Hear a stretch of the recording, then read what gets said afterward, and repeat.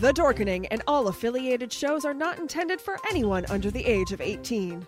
The following may contain discussions or scenes that have adult situations, graphic violence, nudity, strong sexual content, and graphic language. This show is intended for mature audiences only. Viewer discretion is advised. Look, up in the sky, it's a bird! It's a plane!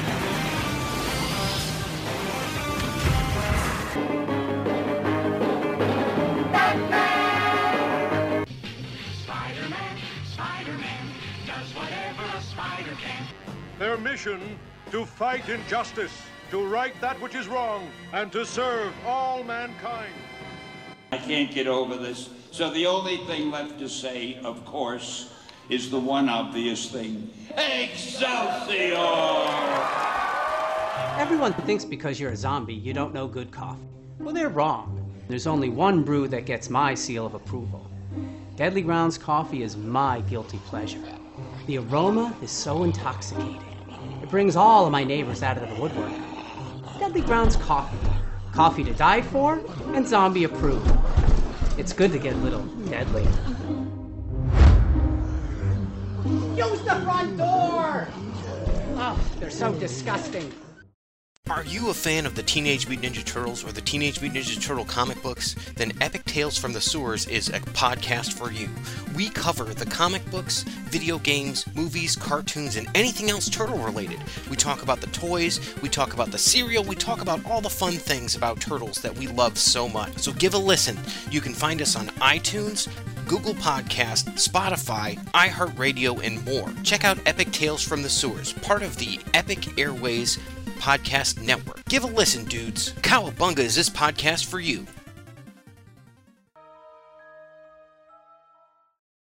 Happy Tuesday, everybody. Splash Pages, the comic book club, powered by the Dorkening, and we got an awesome show for you today. We're talking about a super dark storyline of Spider-Man, but before we get into that, Velvet Joker, how's it going, my friend? It's going good. How's everyone doing tonight? Doing great. Drew! Oh, we're on? Hey, guys. Thanks for helping us win an award, and let's get dark. Let's get dark. Chris, what do you got there? Nice. Nerd swag.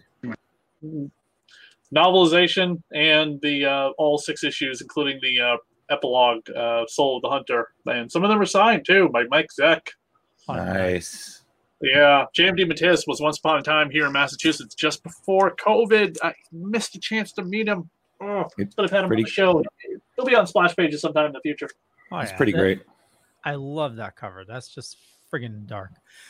We got a bunch of people watching, so let us know what you think about Kraven's Last Hunt while we get into it. And, you know, this came out in 1987, and I haven't done it in a while. I'm going to channel my inner Sophia. Oh, God. Here we go. Am I still dreaming? You are. I know it. So picture Sicily, 1987. We paid a movie ticket price of $3.91 back then. Top movies of 1987 were Beverly Hills Cop, Fatal Attraction, Platoon, 3 Men and a Baby, where we watched a ghost, and The Untouchables. Top TV of 1987 was The Cosby Show, Family Ties, Cheers, Murder, She Wrote, and Golden Girls. Mm-hmm. And gas cost 90 cents a gallon. And because Diamond did not keep good records, according to them, the top-selling comics for 1987 were Uncanny X-Men, get this, 222, 223, 224, and 225 were the top-selling comics. Apparently, that's what they have records for. And if you're a kid in 1987, Saturday morning cartoons, we watched The Real Ghostbusters, The Wuzzles, Berenstain Bears, Smurfs, Teen Wolf, and Gummy Bears. And the best-selling games in 1987, Legend of Zelda and Mike Tyson's Punch-Out. That was a great game. Yeah. It was a very friendly cartoons then. Oh, yeah, totally. Wuzzles. Those were the ones that were like, it was like a bear and a bumblebee. Was that it? I have no idea. I was born that year. I don't know. No idea. Are we talking about the Wuzzles or Kraven's Last Hunt? Yeah, there are no Wuzzles in the Kraven's Last Hunt. Kraven hunted the Wuzzles. Kraven hunted the Wuzzles to extinction and ate them. That's how he was able to defeat the Spider-Man with the Wuzzle power. Wuzzle power, love it. And then Calypso did all sorts of really weird shit to him too. Yeah, because the lizard wasn't enough. How can we get Todd McFarlane back? But so this story, I have to say this. I bought all 6 issues to get signed by Mike Zeck and J.M. DeMatteis when they were at Terrificon one year. And I got it signed before I ever read it. So I was like, oh, yes, thank you. Please sign this. Because, Mike Zeck, I mean, everyone's going to have him sign this and Secret Wars. Because the black cover for Secret Wars is apparently one of the things he says he's never stopped signing. And then I read it. And I was like, wow, this is truly still one of the best.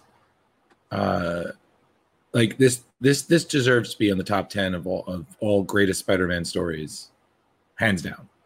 Too bad it was undone years later.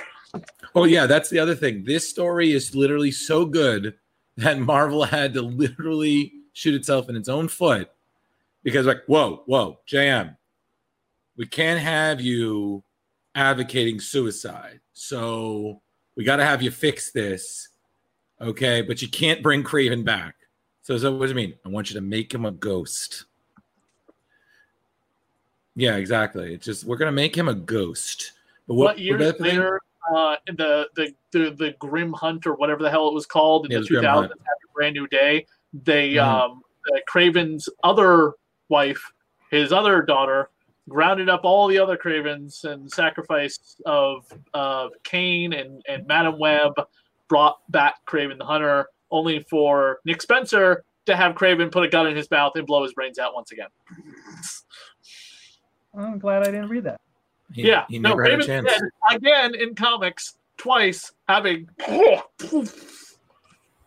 Now imagine how different this would have been as a Batman storyline. Right. I know. I did not know that it was supposed to be a Batman storyline, but it kind of fits. Who was the bad guy then? Was it the Joker? Ratcatcher. No. So the first it was supposed to be Wonder Man with the Grim Reaper. That got turned down. Okay. Then it was supposed to be Batman and the Joker. That got shot down. Yeah. Pun intended. And then it was supposed to be Batman and Hugo Strange. And then that got shot down as well. Right. Yeah, we got the better story. What was that, Chris? You want to go over the plot? Sure, go for it. All right. Kraven the Hunter, Kraven's Last Hunt, Fearful Cemetery, as it's also be called, would appear in Web of Spider-Man issues 31, 32, Amazing Spider-Man 293, 294, Spectacular Spider-Man 131 and 132 in 1987 by Mike Zeck and J.M. DeMatteis. Kraven's aggravation with his inability to catch and kill Spider-Man has destroyed his sanity, and he hatches a final scheme that actually defeats Spider-Man and seemingly shoots him dead with a tranquilizer. Why? Not really clear. Kraven then buries him and, donning a copy of Spider-Man's costume, seeks to prove himself superior as the adversary's former activities, including hunting down the Captain America villain known as Vermin, who had been transformed into a rat man by Captain America's nemesis, Baron Zemo, as well as a bunch of other Animen kind of mutate people in horrible experiments. He starts roaming New York and brutally attacking criminals, including, coincidentally, a group of thugs who are about to mug Mary Jane after she's been about a week without her husband. Don't forget, these two just got married prior to this storyline. The culmination of these activities is Kraven's successfully unarmed capture of the supervillain Vermin eventually. Somebody that Spider-Man couldn't even defeat himself without the help of Captain America. After 2 weeks, Spider-Man revives from the effects of the tranquilizer dart Kraven shot himself with and manages to dig his way out of his own grave after many hallucinations. When Spider-Man confronts Kraven, he does not fight back, considering himself the victor and his final point at long last made, that he was able to defeat the Spider. Kraven releases Vermin, who attacks Spider-Man, thinking him to be the one who brutally beat him almost to death. Vermin is able to defeat Spider-Man, but Kraven intervenes before Vermin can kill him and allows Vermin to go free. He tells Spider-Man he can pursue him if he desires, but that Kraven's hunting days have ended. While Spider-Man goes after Vermin, because Vermin is a cannibal and known to eat people, he needs to stop it from happening again. Kraven retires to his home, reminisces about his past and his peace, puts on a nice fancy suit, and commits suicide with a shotgun. Spider-Man catches up with Vermin, is able to outwit him, and then goes home to his wife at long last. Nicely put. Yeah, this whole scene with Kraven chewing up the spiders and eating them, oh my god. Yeah, I lost my appetite that morning.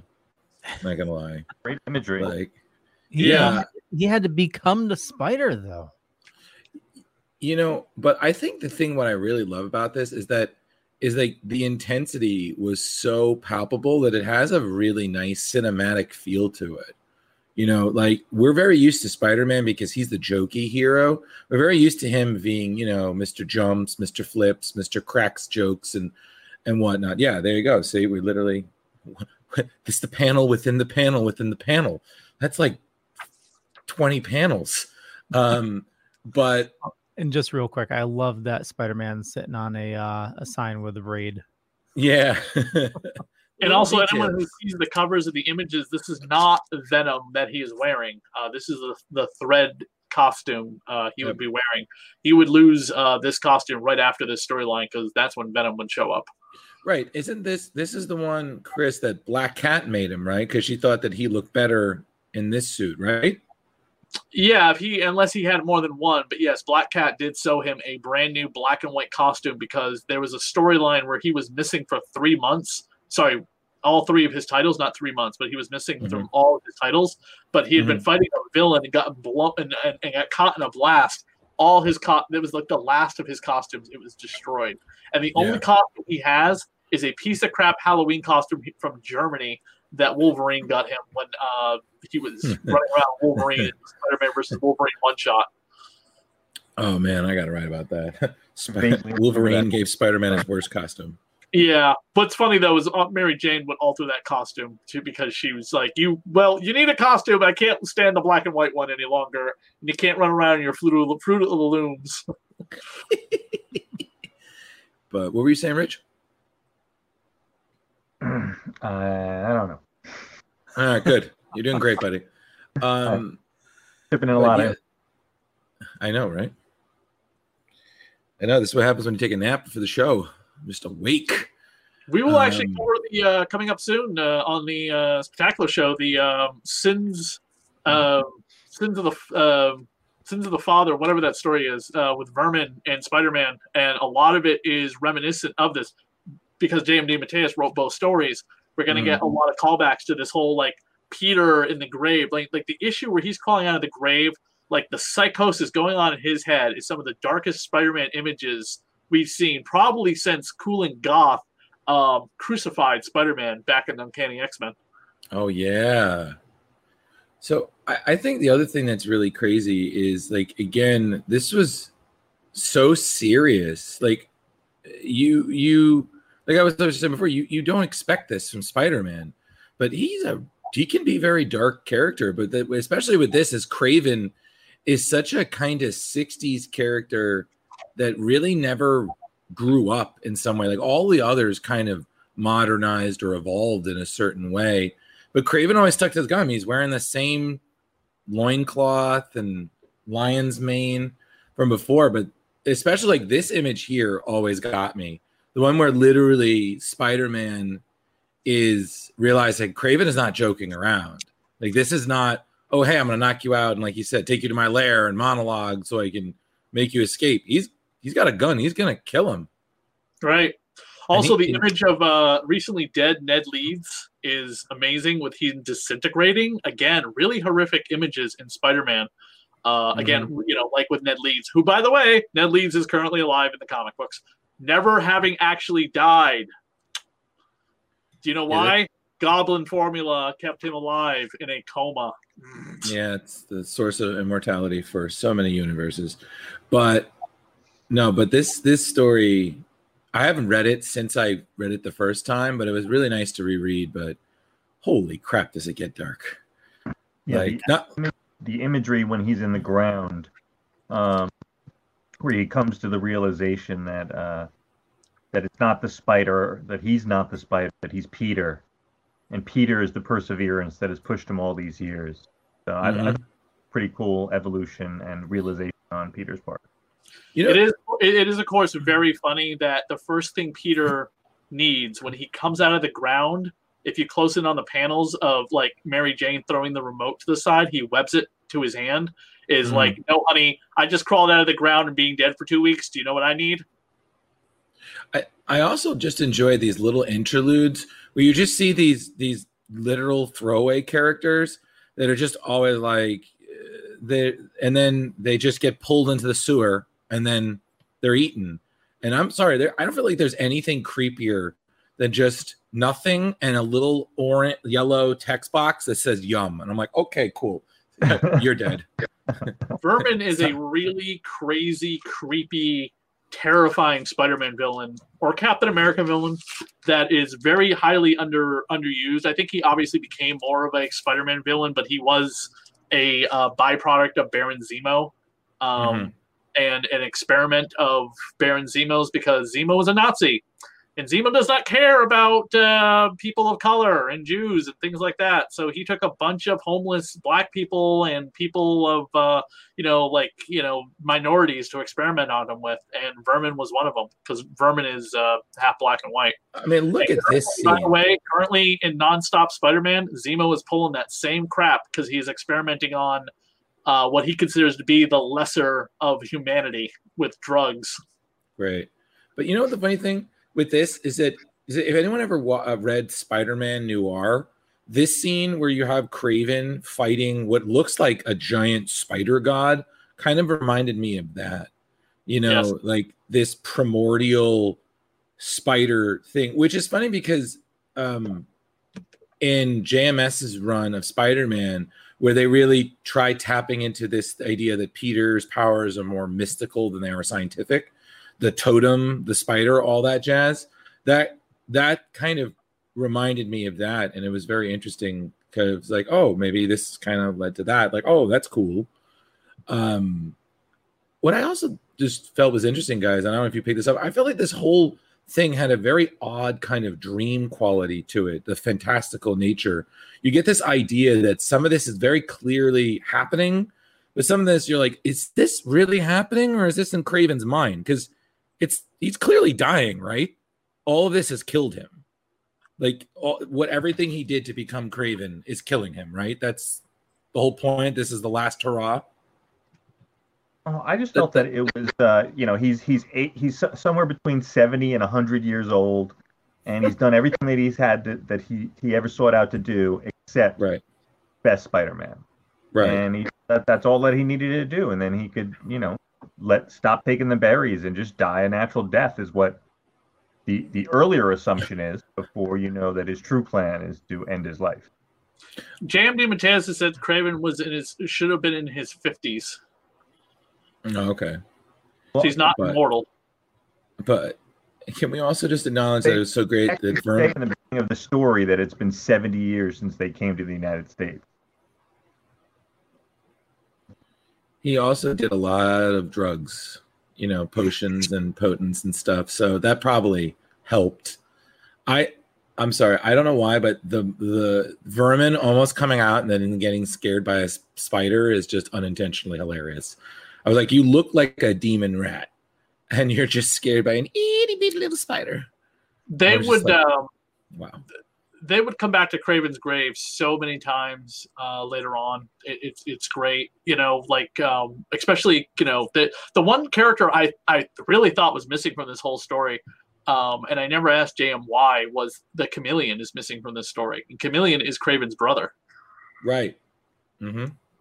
Or he was until Nick Spencer came along, and now it's revealed the Chameleon is like multiple people. So, Chris, do people just not like Nick Spencer anymore? I'm still very confused. I felt like at one point I felt like everyone was like, "Oh, he's doing great," and now everyone's like, "What the hell?" We'll all find out in next week if we all love Nick Spencer or not. If he restores the marriage of Mary Jane and Peter Parker, because that is his final issue and the thing he has been building to. So, fingers crossed. He did wipe out goblin babies, so right. But another great thing is that I just love that Craven literally saves Mary Jane, but Mary Jane is like, "You're not my husband," and this is just like the thing that's like he's dead because someone is literally pretending to be him. The Craven novelization, the novelization of this entire story, which is available in paperback or in hardcover. Leo, you can see it in my hand if you enlarge. The only thing I don't like about the cover, of course, is red and blue Spider-Man on the cover, but obviously they did that for marketing because more recognizable than the black and white.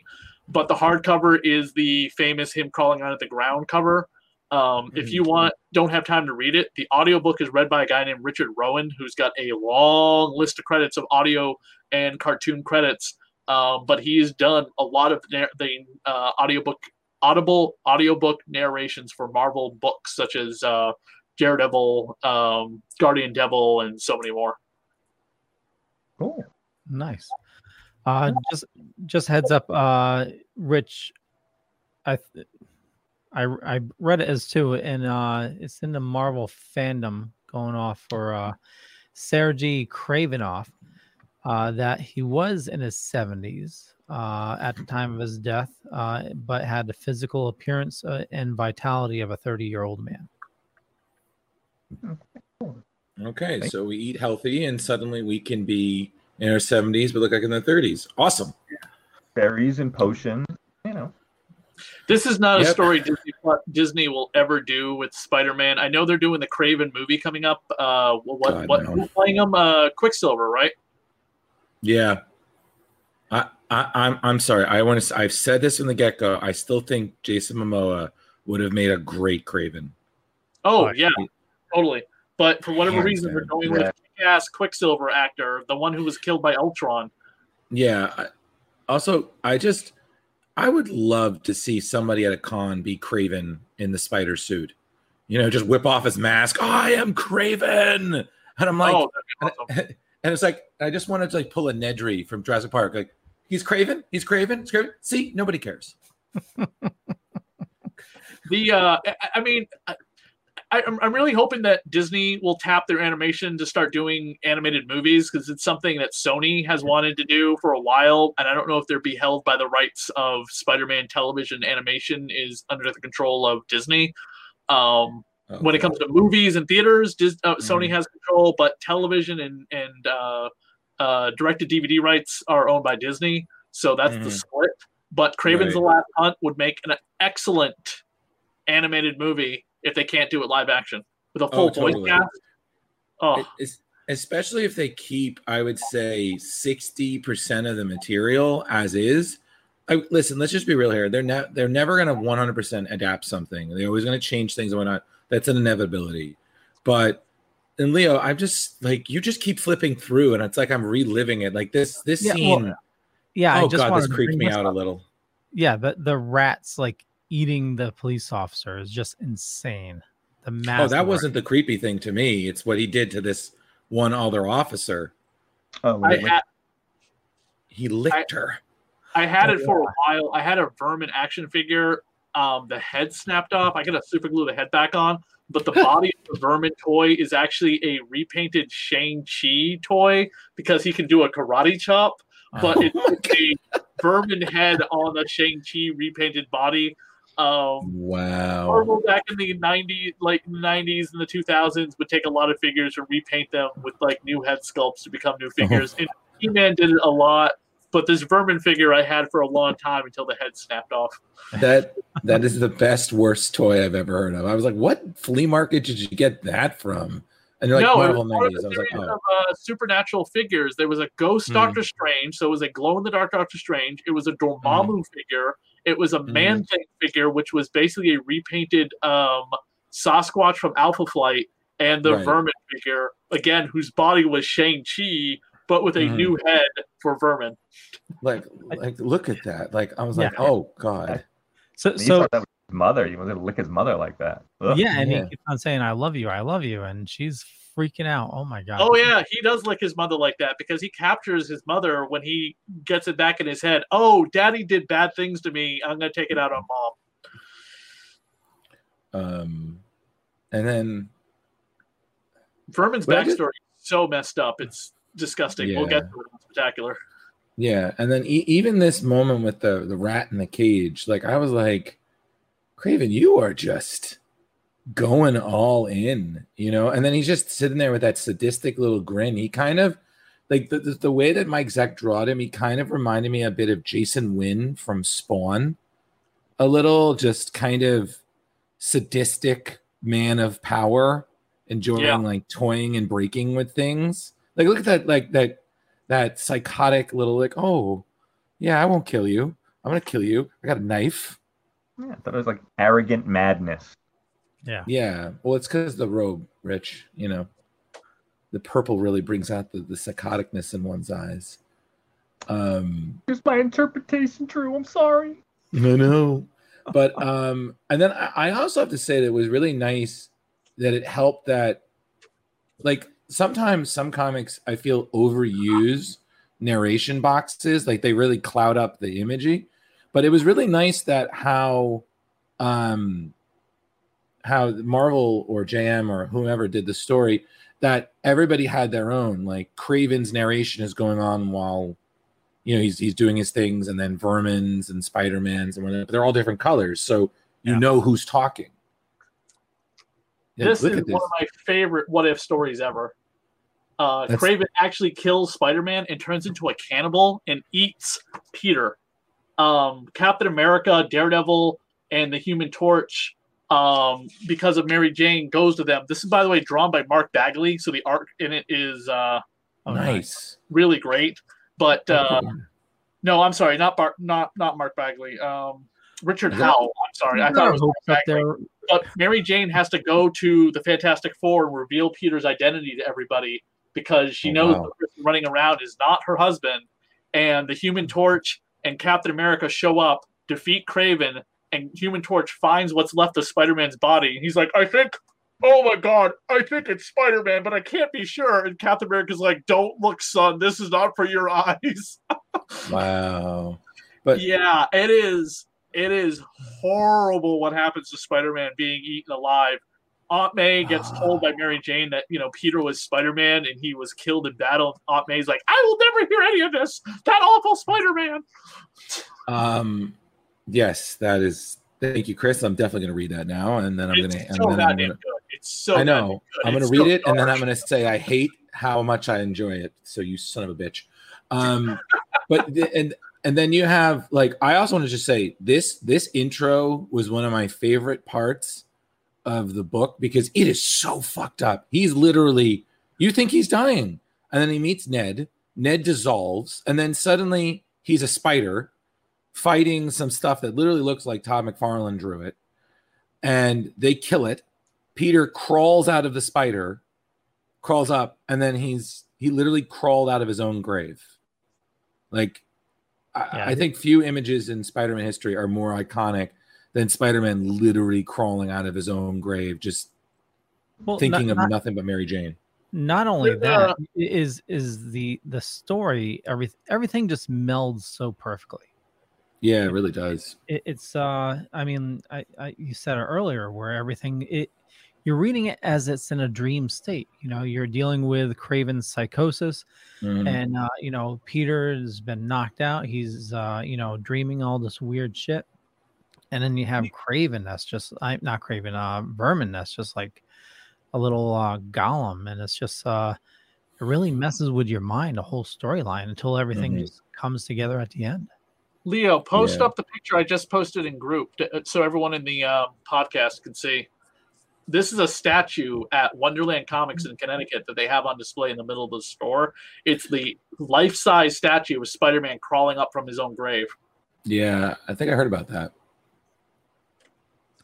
Facebook's really slow, so it's going to take. No, that's fine. But it's the it's this cover right here, the one that the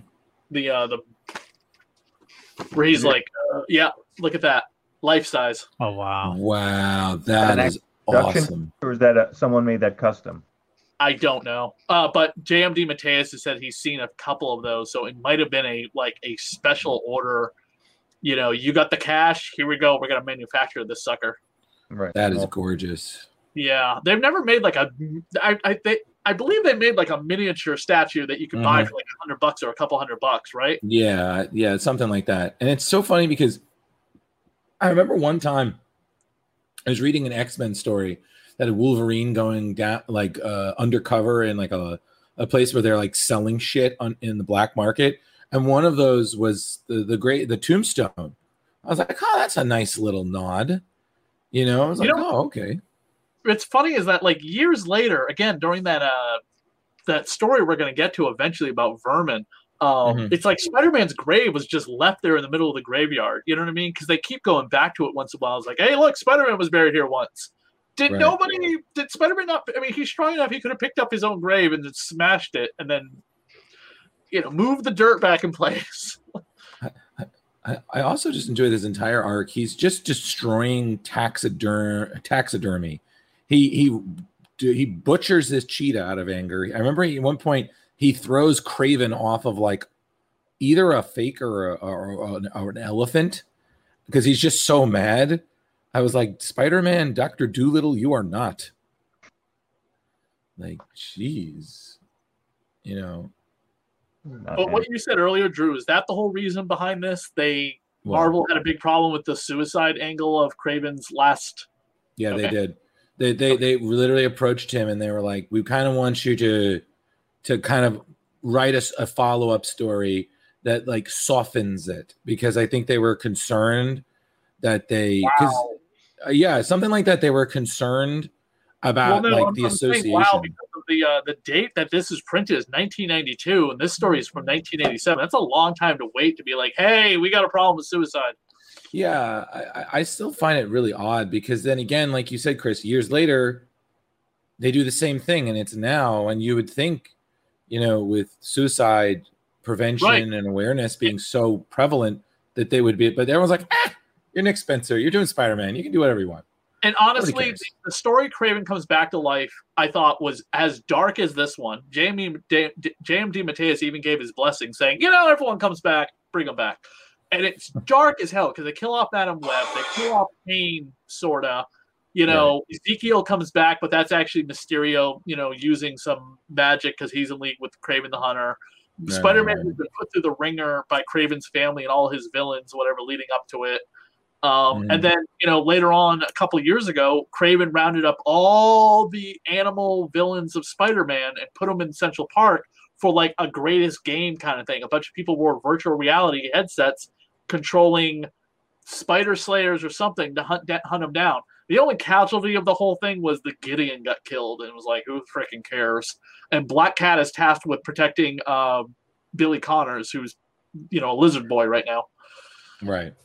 But, so just real quick, Soul of the Hunter, according to Wikipedia here, it was done as a response to a widespread misinterpretation of the suicide scene in Chapter 5 of Kraven's Last Hunt. DeMatteis recalled that Tom DeFalco had gotten a bunch of letters from people saying, oh, you're glorifying suicide. Normally, they would dismiss this as just usual rantings, except it really disturbed me. I believe this is DeMatteis saying that people would think that the purpose of the story was to glorify suicide. That is something I would never do. That is not my view of life or the universe. Okay. All right. Well, okay. So he did it to set the matter straight. It wasn't just editorial. Be like, you got to fix this. People are complaining. So, okay. So I was half right. So apologies, everyone. No, it's fine. Just no apologies. I don't think it's glorifying suicide. He's a villain. He's a crazy person. They're not telling people go out and do that. I mean, here's the problem. It's the same thing like Stan Lee getting those letters back in the 60s saying, like when the Comic Code Authority was just like, you can't put drugs in comics. And Stan's like, I'm not going to tell people how to look for drugs or how to do drugs. I just want to tell them why drugs are bad. And this story, Kraven the Hunter is the villain. He's a psychopath. He's crazy as all get out. And we're not talking like crazy like people who need help with mental health problems. Kraven the Hunter is a psychopath. He is a deranged serial killer individual. There is no redemption for him. Leo, can you go back a little bit? I wanted to make a point about something. Just to go back to the Peter, Mary Jane. Another great thing is that I feel like a lot of times with Mary Jane stories, like artists will always go for the sex appeal, like, oh, she's sexy, she's Spider-Man's model, redhead model wife, and everything. I feel like this is one of the first ones where she literally looks very human. She's terrified, she's upset, she's grieving. She, like in this scene, I feel like it's one of the most human moments that you really see Peter and Mary Jane share, not just as a couple, but as husband and wife. She thought he was dead. He'd been gone for 3 weeks, and then he's back.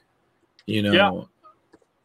I mean, I don't know. They don't always write Mary Jane with some of the best stories. Jerry Conway probably has some of the best written Mary Jane stories. This is Parallel Lives, which is a Mary Jane, Dr. Octopus, Spider-Man kind of like dealing with grief and problems. And we really get into Mary Jane's backstory about why is she the carefree party animal? Why is she always being like, oh, we're going to go party all night? Because she's got a lot of crap that she is not ever dealt with until she confronted her father, who was a complete and utter scumbag asshole. He was an embezzler who put his own daughter in prison. Mm-hmm. And her mom died, and just a lot of they don't always need to write. You're right, Drew. They don't always need to write Mary Jane as like this, like this, like the hey Tiger, you just hit the jackpot. I'm super hot. Right. So also, Rich, what do you think, Rich? I feel like I feel like you've been very quiet, which is very strange to me because you're very chatty. So I'm like, are you going to kill us? No, not at all. But I mean, Chris is the Spider-Man shaman, so I mean, he knows most of the facts. No, I'm not. I'm letting you guys run, and I'm not saying you're running over the show or anything. I'm not saying anything like that at all. I'm just letting you have the most knowledge. Oh my God, that's great! I'm gonna remember that. Chris, the Spider-Man shaman. I do read every issue of Spider-Man that he's in. That's in continuity. Yes, that is true. That's very true. I cannot believe Spider-Man's, by the way, about to be published 3 times a month once again. Can anyone believe that? Yes, because if they can do it with Batman, they can do it with Spider-Man. Why is Batman published 3 times a month? At this rate, it's probably going to happen. Like, no, I don't know anymore. For a while, it was because you. Yes, had, it was. Then when what's his name? Not Nick Spencer, the guy before him, Dan Slott took over. They went back to twice a month.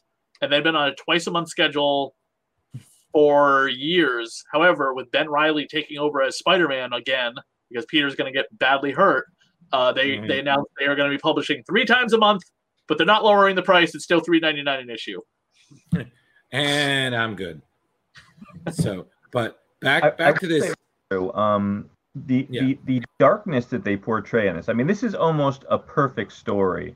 But the one detractor for me is it really bummed me out that we never had a Peter reaction to Kraven killing himself. That just one thing bugged me. Okay.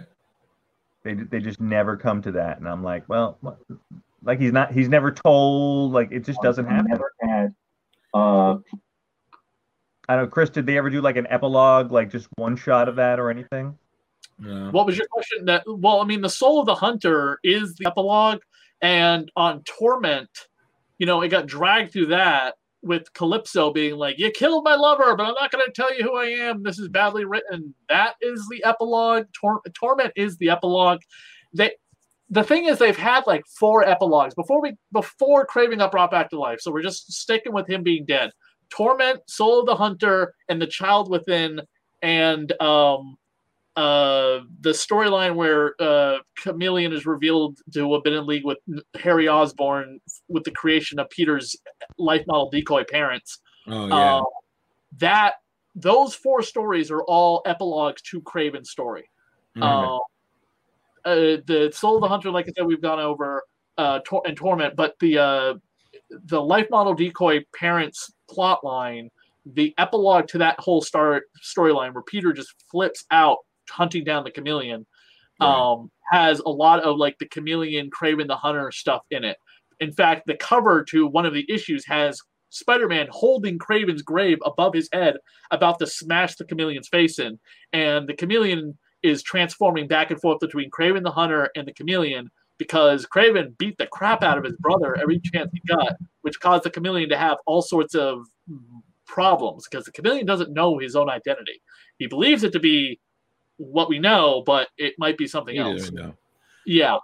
Also, that's just as grave. I mean, in this issue, as soon as Kraven commits his suicide, his man butler they bury him right away. So there's really, right. And also the Grim Hunter who showed up in Adjective-less Spider-Man issue number 50. This guy, his manservant, the black guy, would resurface again to like coax the Grim Hunter into like, hey, by the way, Spider-Man killed your father. Go kill him. Ha ha. Even though I know that didn't happen. Right. And Leo, are you trying to get us under the hour? Because I feel like you're just.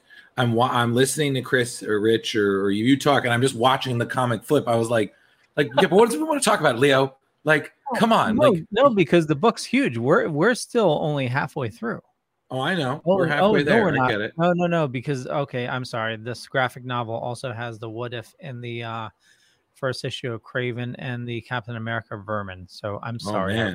Oh, it does? That's cool. Yeah. Is that a Marvel team up? I think so. Yeah, I think that's the Marvel team up where the two actors play Captain America and Spider-Man for the cover. It's like a photo cosplay cover, one of the earliest. Yeah, I'll back up a little bit though. I thought. Yeah, no, I found it funny. I was just like, I'm reading it as we're talking, and I'm like, Leo, are you trying to get us under the hour? Like, we're fine. I know we are. I know we're fine. We're fine, baby. It's all good. It's copacetic.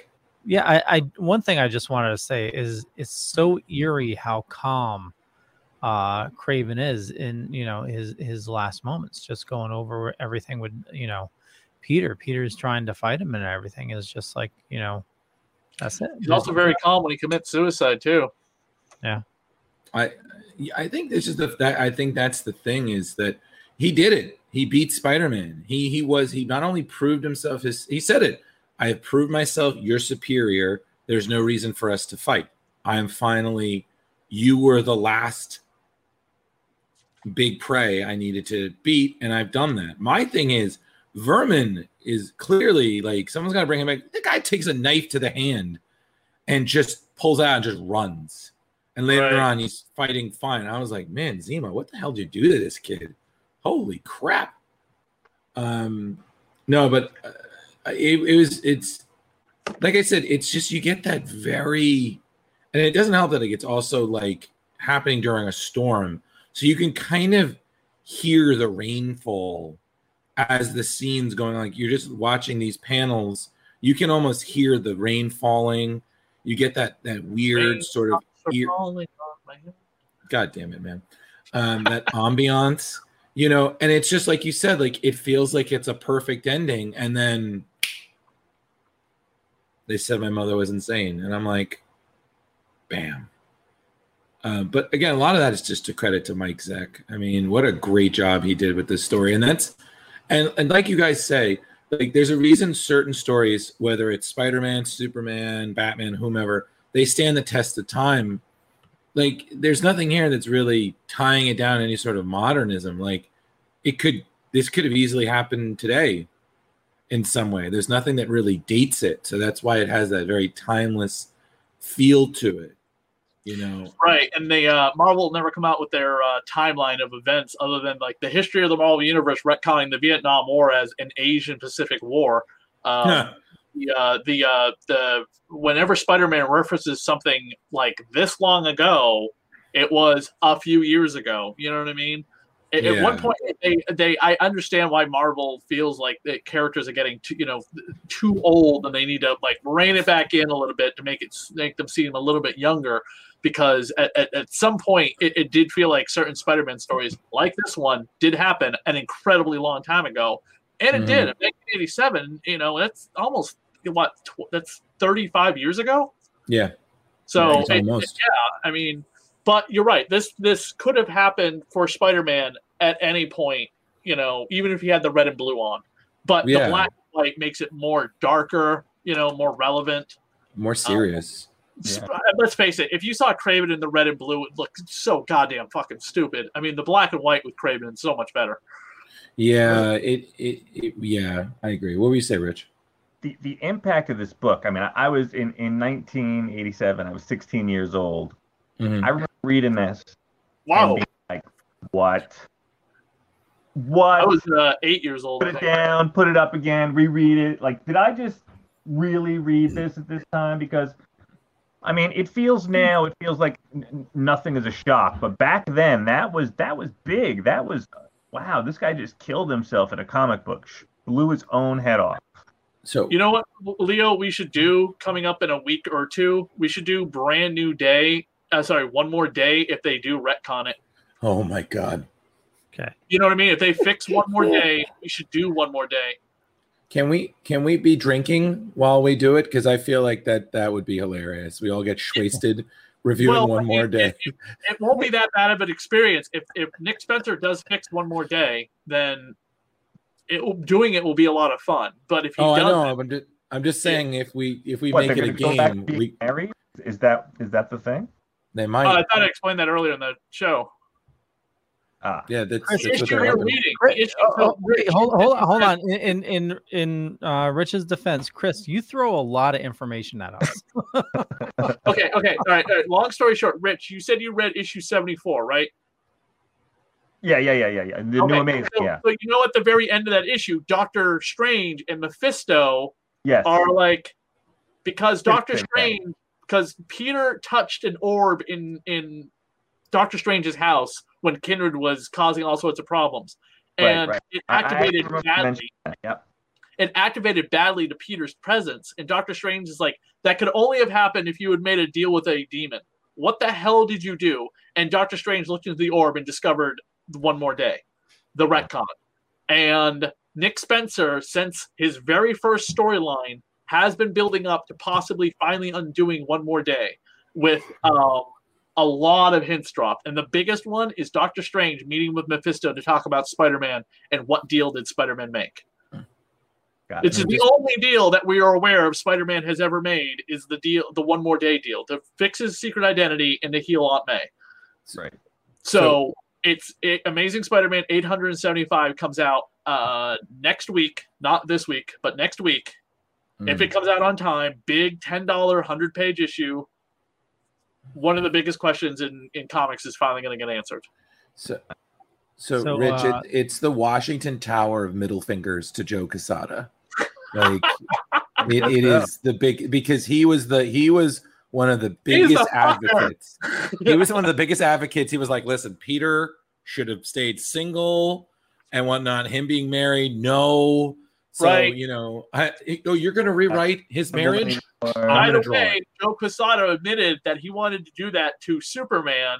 Years later, DC Comics would do that with New 52, and every fucking person hated it. And guess what? Superman and Lois are married on a television show and currently still in comics. Thank God. Exactly. It's just, Joe, sit down. Just stick to doing covers occasionally, okay? So Drew, he's no longer editor-in-chief at Marvel, by the way. Yep. So Drew, if we do a drunk comics segment, you're gonna have to think of a name for the segment or the special. Everyone takes a drink every time I flip out about One More Day. No. I already know the title. It's a Spider-Man One More Drink. Nice. I'm sorry. I would bring the biggest bottle. I'm like, we're doing a Spider-Man arc. We're drinking. We're doing One More Day. Okay. I have an extra copy of One More Day. I will go out on the back porch over a metal trash can and live on this burn One More Day. I will burn it. No, Chris, you can't mix alcohol and fire, please. Yes, I can. I will burn 5 copies of One More Day as the retcon has been fixed. If Nick Spencer does it, you build a fence behind the house and jump it with your motorcycle over One More Day. Yeah, let's do that. Rich, don't encourage some evil Knievel shit with this guy. He'll do it. Hold on. Oh man, work with me a little bit. My Ghost Rider, by the way, my custom-made Ghost Rider motorcycle helmet is in the mail. Oh my god. Oh my god, I can't. It's got the skull here and the flames on the side of the helmet. Nice. So I'm riding down the street with a motorcycle, people would just be like, "That's the Ghost Rider." Just Johnny Blaze Ghost Rider. What was that? Is it Johnny Blaze Ghost Rider or the newer version? It's just a skull with the flames on the side. It's a custom helmet. Before we get back into this, just on that note, when I was a kid, I was buying comics and like just for like the covers and stuff like that. Just for fun. Oh, just for fun. And I remember waking up in the middle of the night, seeing a glowing skull, thinking, "What the fuck is that?" And I didn't realize the Ghost Rider was glow in the dark cover. Oh yeah, scared the shit out of me. Nicely gone. Nice going. Oh, by the way, I don't know if you guys saw, but I made a new nickname for Leo. He's the Snake Man. It's his gangster name. Nice. When you need someone to take care, you call the Snake Man. Nice. Rich, I did that especially for you. And on that note, yeah, back to Kraven's Last Hunt, where there are no snakes, but a ton of rats. So in this section here, it's so friggin' powerful. So at the end, it's just Kraven saying, Spider-Man saying, "I'll be back." He says, "I don't doubt it. Every man, every woman, every nation, every age has its Spider. You have been mine. What a burden. What an honor." And then it goes 6 panels without saying a single thing. Then finally just goodbye. It's just so powerful. So let me ask you this because I was kind of wondering, do you feel the comic should have ended on him dying, or do you feel that it was better that Spider-Man went to deal with Vermin? What do you think? I think Vermin's wrap-up should have been an epilogue. Part 6 seems a little different, but it is called Fearful Symmetry. And Vermin is a fearful, right. It's fine because Vermin was the big is the villain of the story, right?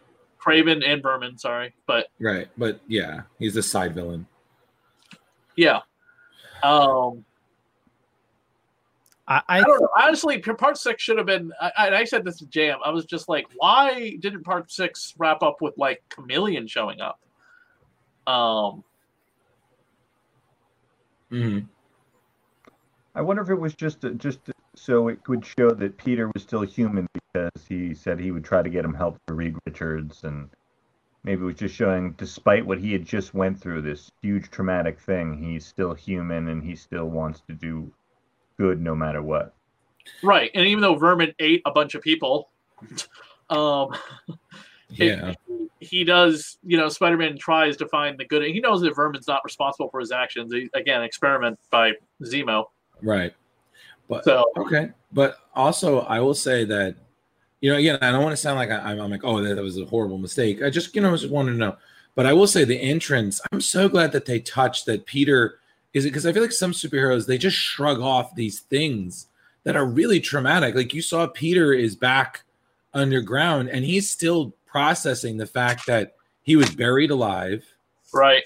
And he had to literally, and this is before Kill Bill made it look cool, he had to literally punch his way out of a coffin and to the ground just to get free. Like that's a extreme claustrophobia, and and it clearly still messing with him. I mean, he keeps jumping back and forth with it, but I get that's more Jam's great writing. Like it was so honest. Yeah, It's Mm-hmm. funny. It was just it's a constant era of dark Spider-Man stories, because the storyline after this, by the way, Leo, if you can close up on this. Leo. Yep. Okay. Spider-Man Insane. Spider-Man goes to the Mad Dog War trying to help a friend. Mm. Well, 87. Well, 80. Wait, this is 87, right? 87. So yeah, we would start to see that darker trend of comics, right? I mean, Watchmen was 1985. Killing Joke was around then. A little. Killing Joke was the year before the movie came out. Okay, cool.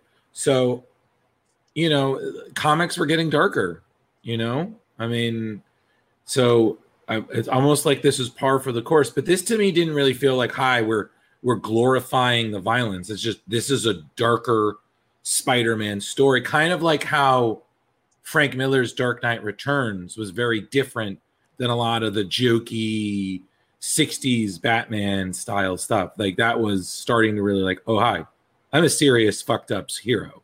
You should be aware of this. That's just my 2 cents. But with the way that they portrayed his manservants burying him, and still his gravestone saying that he was, he was honorable. They were trying to give a good face to it. They didn't talk down about it. They didn't say, he was weak and he killed himself and he was a piece of crap. They just gave him a good, quiet mention and honored his death and his vision. So yeah, in some cultures, suicide is considered honorable. Is it? Yeah. I mean, certain cultures, suicide, like in war and whatnot, suicide is considered. Japanese, right? They yeah. The first issue of Teenage Mutant Ninja Turtles, Leonardo hands Shredder his katana and says, "Commit seppuku," in honor to, because we defeated you, you suck. We revenged Hamato Yoshi, our master's master, or master's owner, whatever. Yeah. And kill yourself, cut your freaking throat open. Like the darkest shit from Ninja Turtles is in the first issue. Yeah.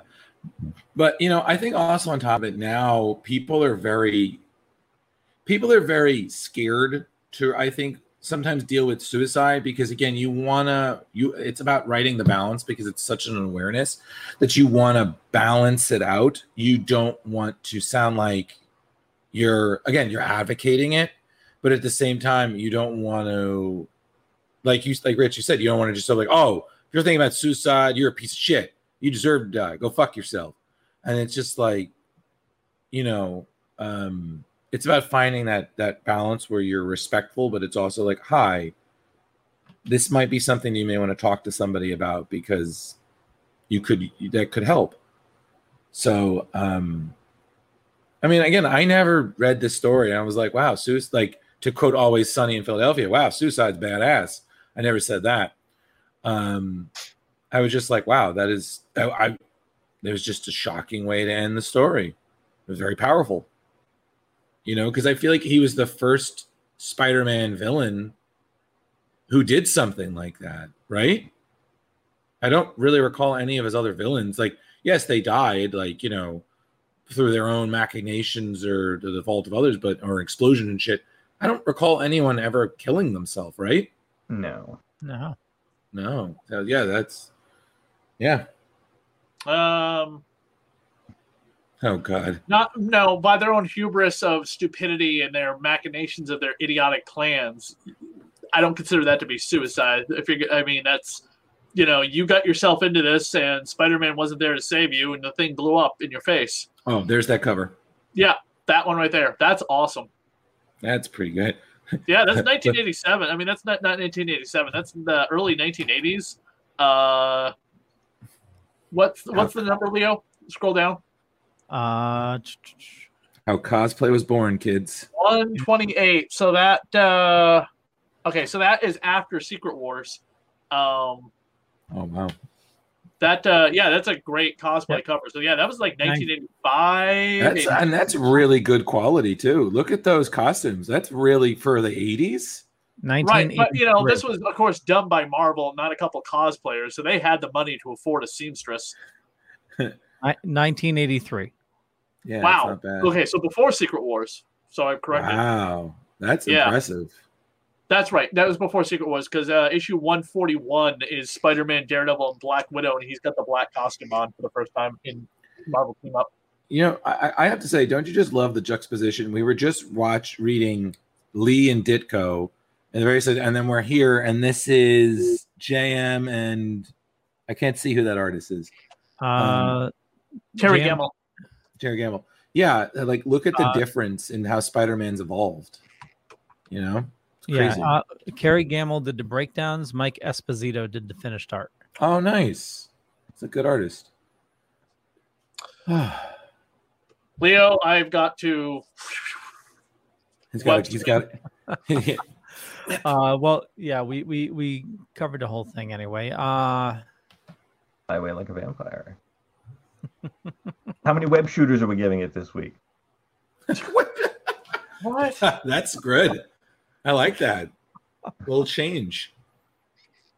We upgraded from crowbars to web shooters because we're now an award-winning show. Okay, I like this. We got a little ego.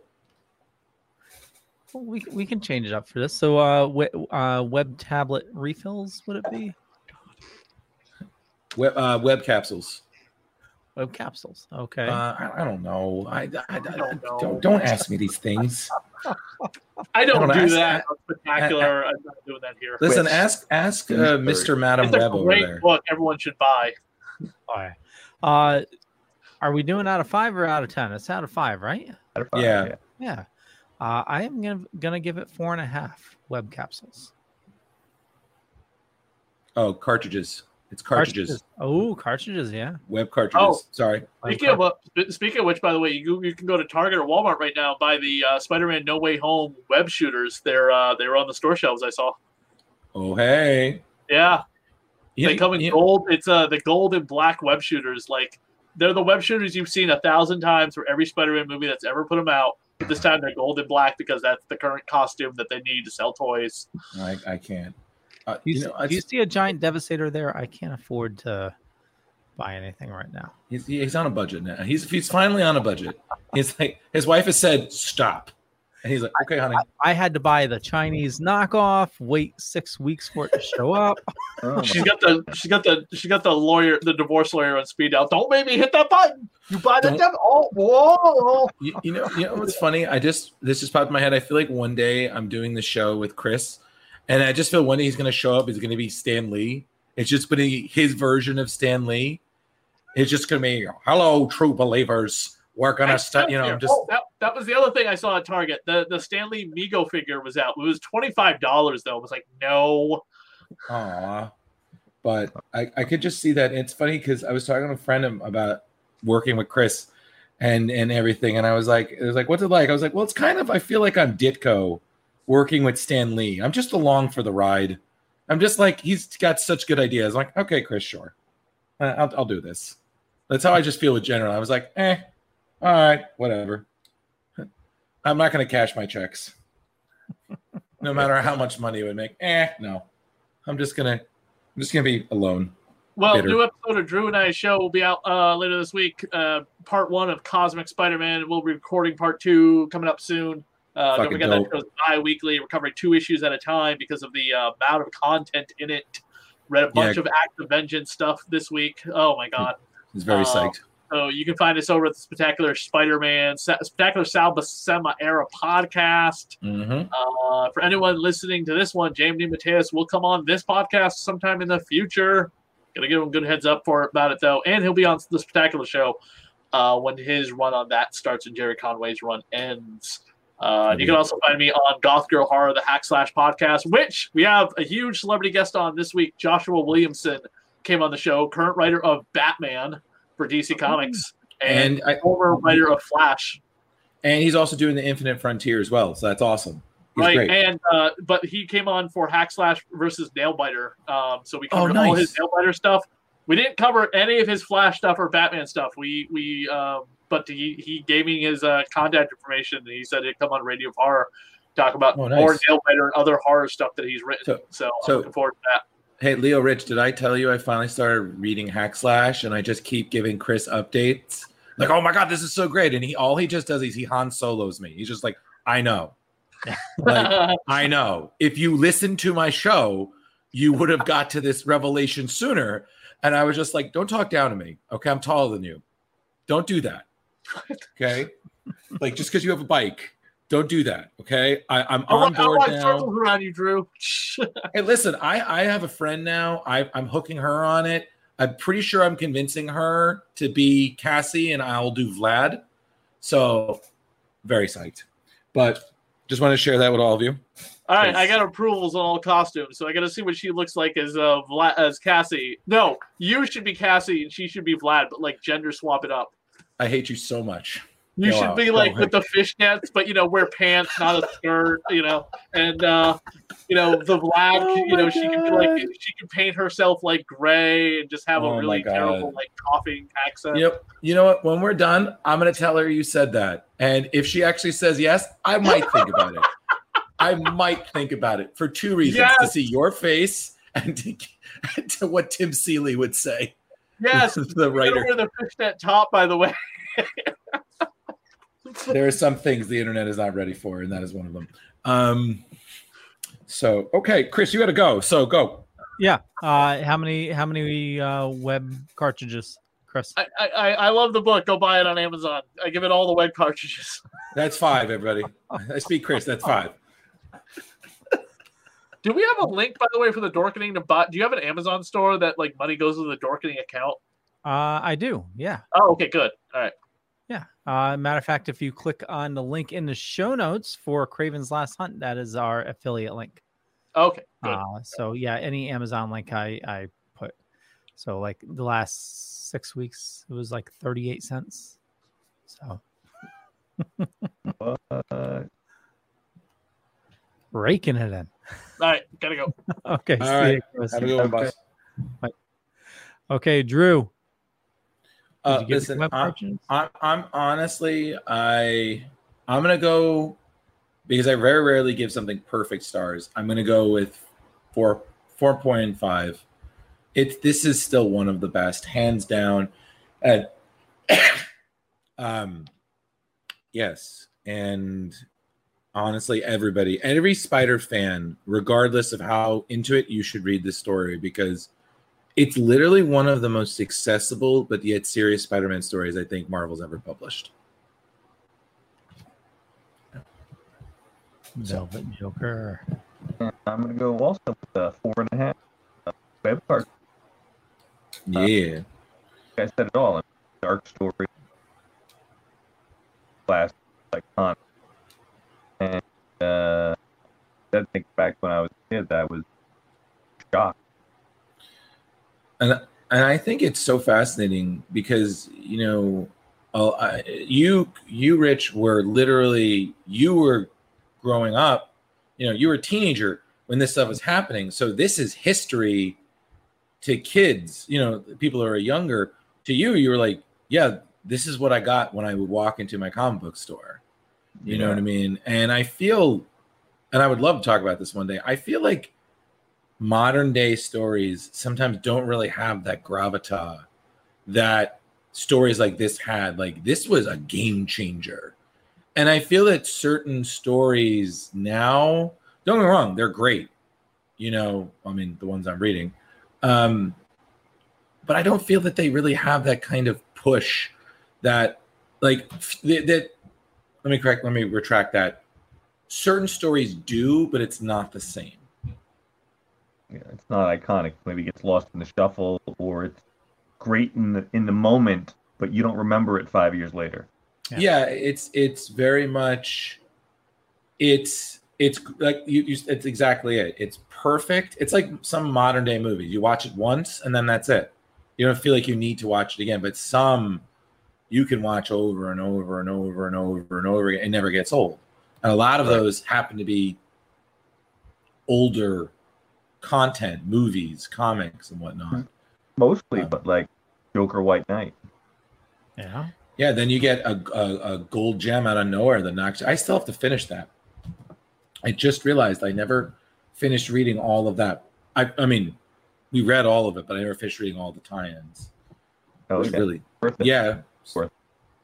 Oh, you blew through that in 3 days. Oh yeah. I mean, goddamn. I they need to make that a universe. They need to animate that. All of the above. Well, I mean, with the Harley, that I think that they are doing more with it because it's been so successful. Even the Harley series, like he supervised it, but he didn't write it. I think Sean Murphy, he supervised, but I think that was someone else. So great.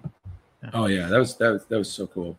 I know it's not White Knight, but there's are either of you reading the new Joker series?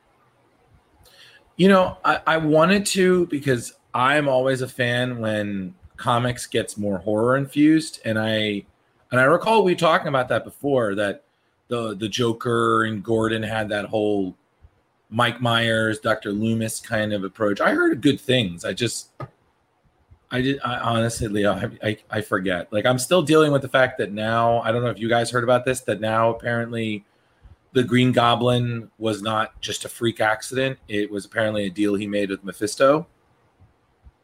Yeah. So I just read that. Yeah, I'm writing an article about that, because how that revelation makes the moment in Spider-Man when he mocks her for her prayers so much darker. Because I was like, that's not just a supervillain. That's an agent of the devil. He's literally saying, screw you, finish your shit, I'm gonna fuck you still up. I was like, come on, man, it's Rosemary Harris. She's old. Like, leave Aunt May alone.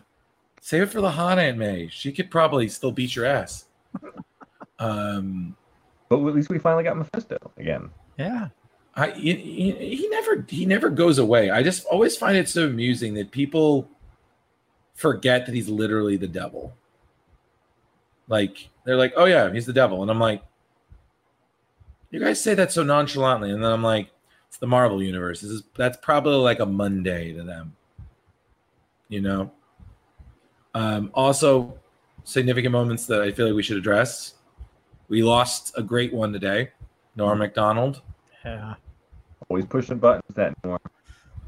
I literally wanted to come on the show wearing an oversized hat just so I could just, yep, see Turd Ferguson.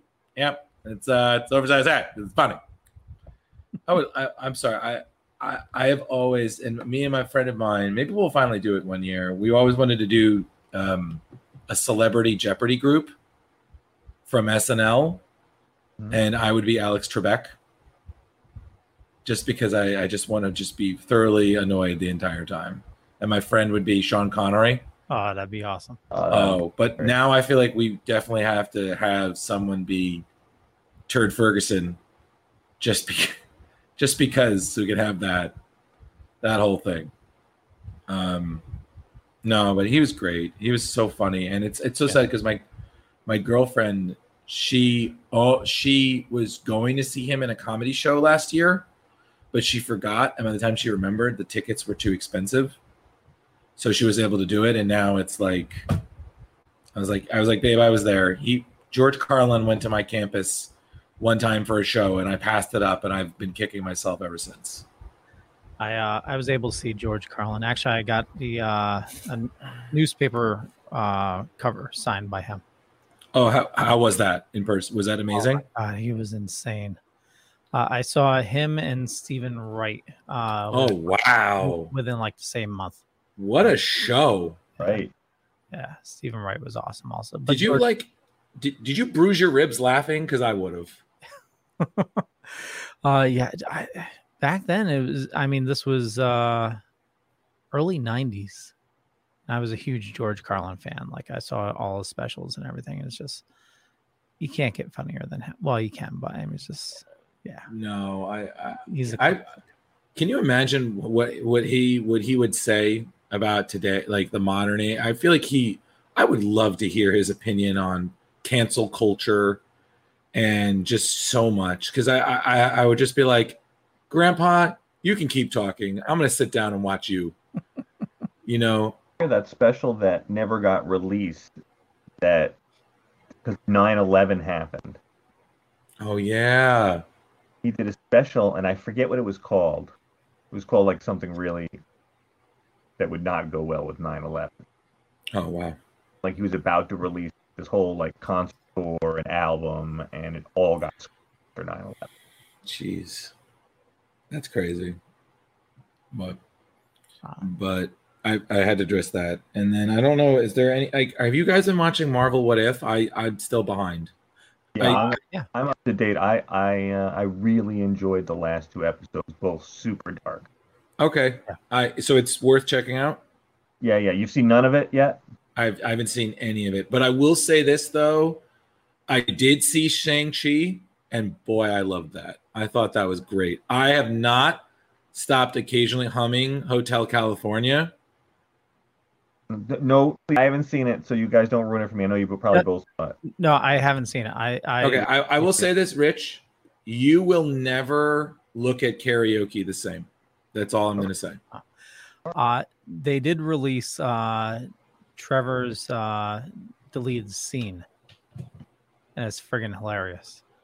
Oh, awesome. Okay. Yeah. I'll check that out. Yeah. But Rich, it really is worth it because it doesn't, it still feels like a Marvel movie, but it's really nice is it has all of the workings of an old school kung fu movie. It's basically what we wanted Iron Fist to be.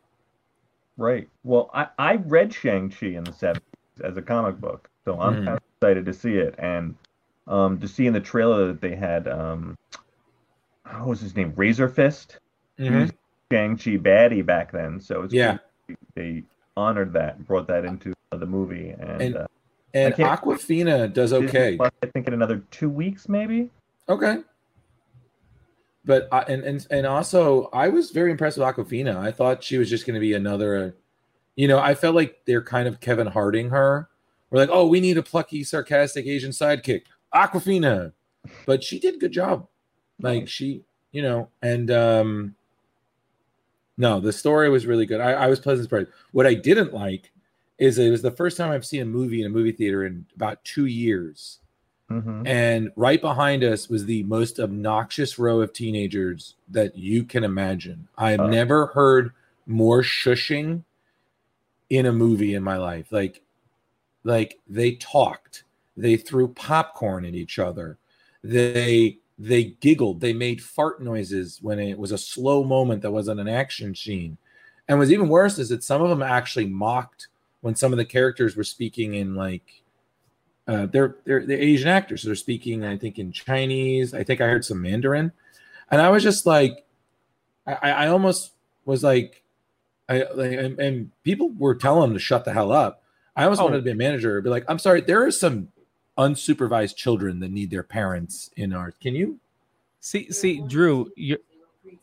Oh, okay. Sorry, I've been clarified by the other person watching who told them off in a most spectacular way that I can't say on the show that they were actually preteens. So apologies. So no apologies needed. But it's you have not been enveloped into the Leo culture. I would have went to the manager. I have had so many people thrown out of the theaters. It is not funny.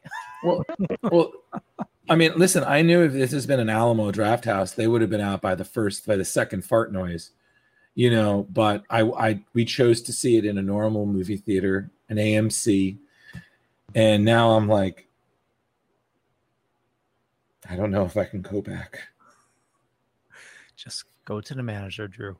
I know. I didn't want to be that guy, but sometimes you have to be that guy, Leo. Oh, yeah, totally. Release your inner Karen, I don't think you want that. No, seriously, you go to the theater to enjoy it. It's just like, it's you got people, just disrespecting the movie and disrespecting others, Yeah, because it's not just you. Like if there was nobody in the theater, okay, you can do what the hell you want. Like just you can be rude. But we're watching it too. So if you're ruining don't get me wrong, I still enjoyed the hell out of the movie, but if we're experiencing it too and you're ruining that, I just almost wanted to say, I hope something you love gets ruined or gets a shitty reboot. Yeah. So you can understand how disappointed we are that you kind of literally dookied on something we enjoyed. Well, I got to say that is one of the things of the pandemic. I know a lot of people are bummed because they really enjoy going to the movies, and I enjoy aspects of it, but I really like sitting on my couch and being able to hit pause, grabbing whatever snack I want, and not cost me $30 fucking. And not having to worry about pants sometimes too, right? Yeah, exactly. Just feeling, just being naked from the waist down. Leo, did you see how his eyes lit up? He was like, yeah, right? It was just like, he came alive. I go home, I take my pants off. Well, that's just your right as a sitcom dad. You just Goldberg it. But did your growing up in the 80s, did your dads do that? No, my father never did it, but the stereotype of on the couch watching an old show from their childhood while drinking some beverage, doesn't have to be alcohol, that is 100% accurate. See, my dad, as soon as he got home, drawers got dropped. He's on his couch, just relaxing, and no matter who came over, it's just like the Goldbergs. Yeah, just nobody bother me. Yeah. I think that's now just a homeowner thing. Like me, sometimes I'm just like, life is just better without pants. It is. That was my mom, by the way. She just commented. It's kind of funny. We can't see it, but no, we're glad to know. But yeah, it's good. Oh, is she confirming the pants dropping in the pond house? Must be, yeah. The pants ponding. No, but okay. Thank you, Rich. I have been meaning to watch What Ifs. I just it's when it's a Marvel thing, it's always is it me watching it or is it me and Ange watching it? So it's because we do it together when we can. Heather has some issues with animation right now with her vision, but she really appreciated the Doctor Strange one. I heard that was great.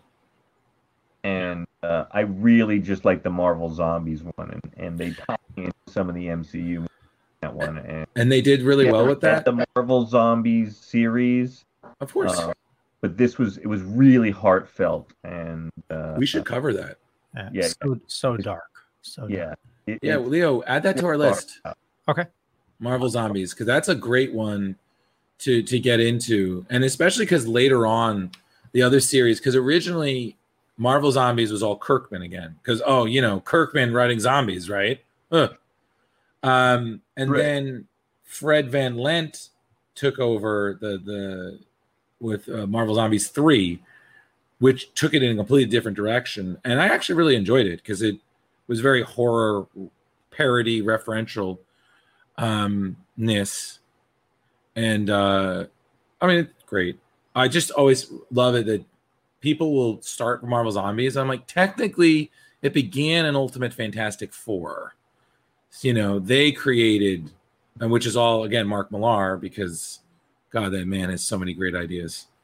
No, Marvel's not. Yeah, the second I saw Zombie Cap in one of the trailers, I was like, we might be getting Marvel Zombies. Thank you, God. I have one more question, Chris. Rich, how was T'Challa as Star-Lord? Was that good? Oh, dude, that was the best one. That I loved it. It was awesome. You're gonna love it. It was good to have that one because it was where it was, because it was really heartfelt and just it was warm, and then to go from that to the two dark ones that we just had, it's definitely a huge contrast. And okay.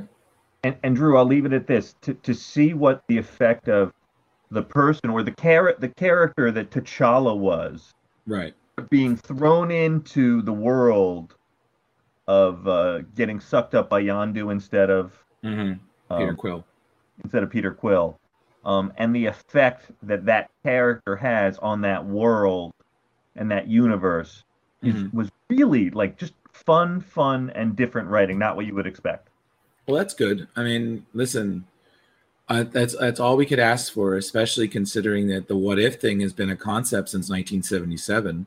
So, that's the thing I love, is that people are like, oh, this is so great. I was like, guys, it's been we're almost rocking almost 5 decades of What If stories. Heck, Spider Shadows, the Chip Zdarsky one right now, it's awesome. Right. It's great hearing a lot of their voices, hearing I can't think of the name right now, the character that passed that played Black Panther. Chadwick Boseman. Yeah, Chadwick Boseman. To hear his voice and knowing that he knew at that point that would probably be his last time ever playing that character. Yeah, it's Benedict Cumberbatch play Doctor Strange in a really heartfelt way. It really connects the whole universe, and it's really kind of brilliant on Disney's part. And I love how they're circling the wagons. And I'm even going to segue now to all the guys in the Dorkening first thing, I think yesterday or the morning before, were all like, "Oh, Hawkeye, Hawkeye, Hawkeye," and I knew that I couldn't watch it until I got home to see it with Heather. And oh my God, I was not expecting the brilliance of that trailer. Yeah. Oh, the second I saw that it was Christmas, I was like, "Oh, I'm sold," because I'm such a Christmas fan. So, and now I appreciate it more because I've read almost all. I think I just met one trade paperback of all of Matt Fraction's run of Hawkeye, and honestly, that's my favorite thing that he's written because it was just so fucking brilliant. I mean, he won an award because one issue had literally Lucky the Pizza Dog solving crime. What? This shouldn't work, but it's amazing.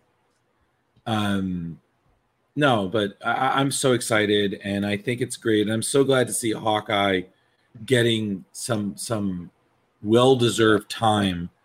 And also, it's just nice to see them acknowledging more of the fallout from Endgame because it's such a big thing. And, you know, Spider-Man Far From Home. Far From Home did that. Shang-Chi will do that a little, but I'm not going to say how. And now this, like, you know, and it's so great because we have that. And I just feel like, again, because I feel like we're going to wrap this up because we're almost at an hour and a half, and that's usually our cutoff. I just think that this is just more proof that Marvel is just slowly, subtly building up the Young Avengers. Because Haley Steinfeld as Kate Bishop, she looks great. She's got the humor down. And I'm sorry, I totally laughed when she draws the arrow. It's like, you have more dangerous arrows than this? Yeah. It's like, yeah. Now, what was her name in the Young Avengers? Was it Hawkeye? Yeah, it was Hawkeye. And they had that whole thing because she met him after Cap died. Because at one point, Clint Barton was trying to be Captain America. And he gave her shit for it. And he said, yeah, Captain America gave me this name. Like, the fuck, bro. And they even had an archery contest to see who would win the title. And it was great. Yeah, it's all... We should also, Leo, add Matt Fraction's Hawkeye, one of those volumes to the list, because that's a good read.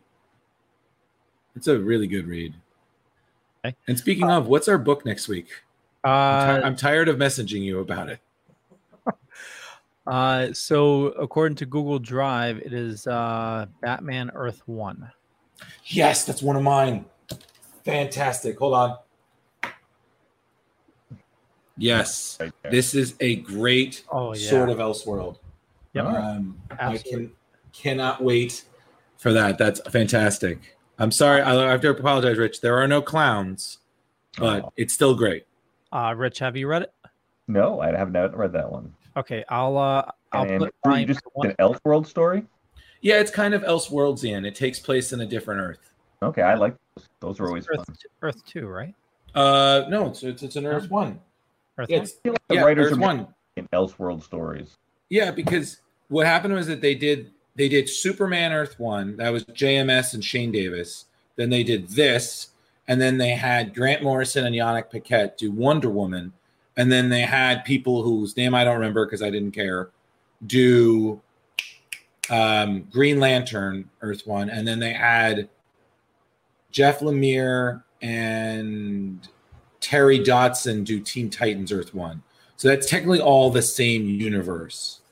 But Earth 1 is Batman is Jeff Johns and Gary Frank. And the third volume of that was recently released this year.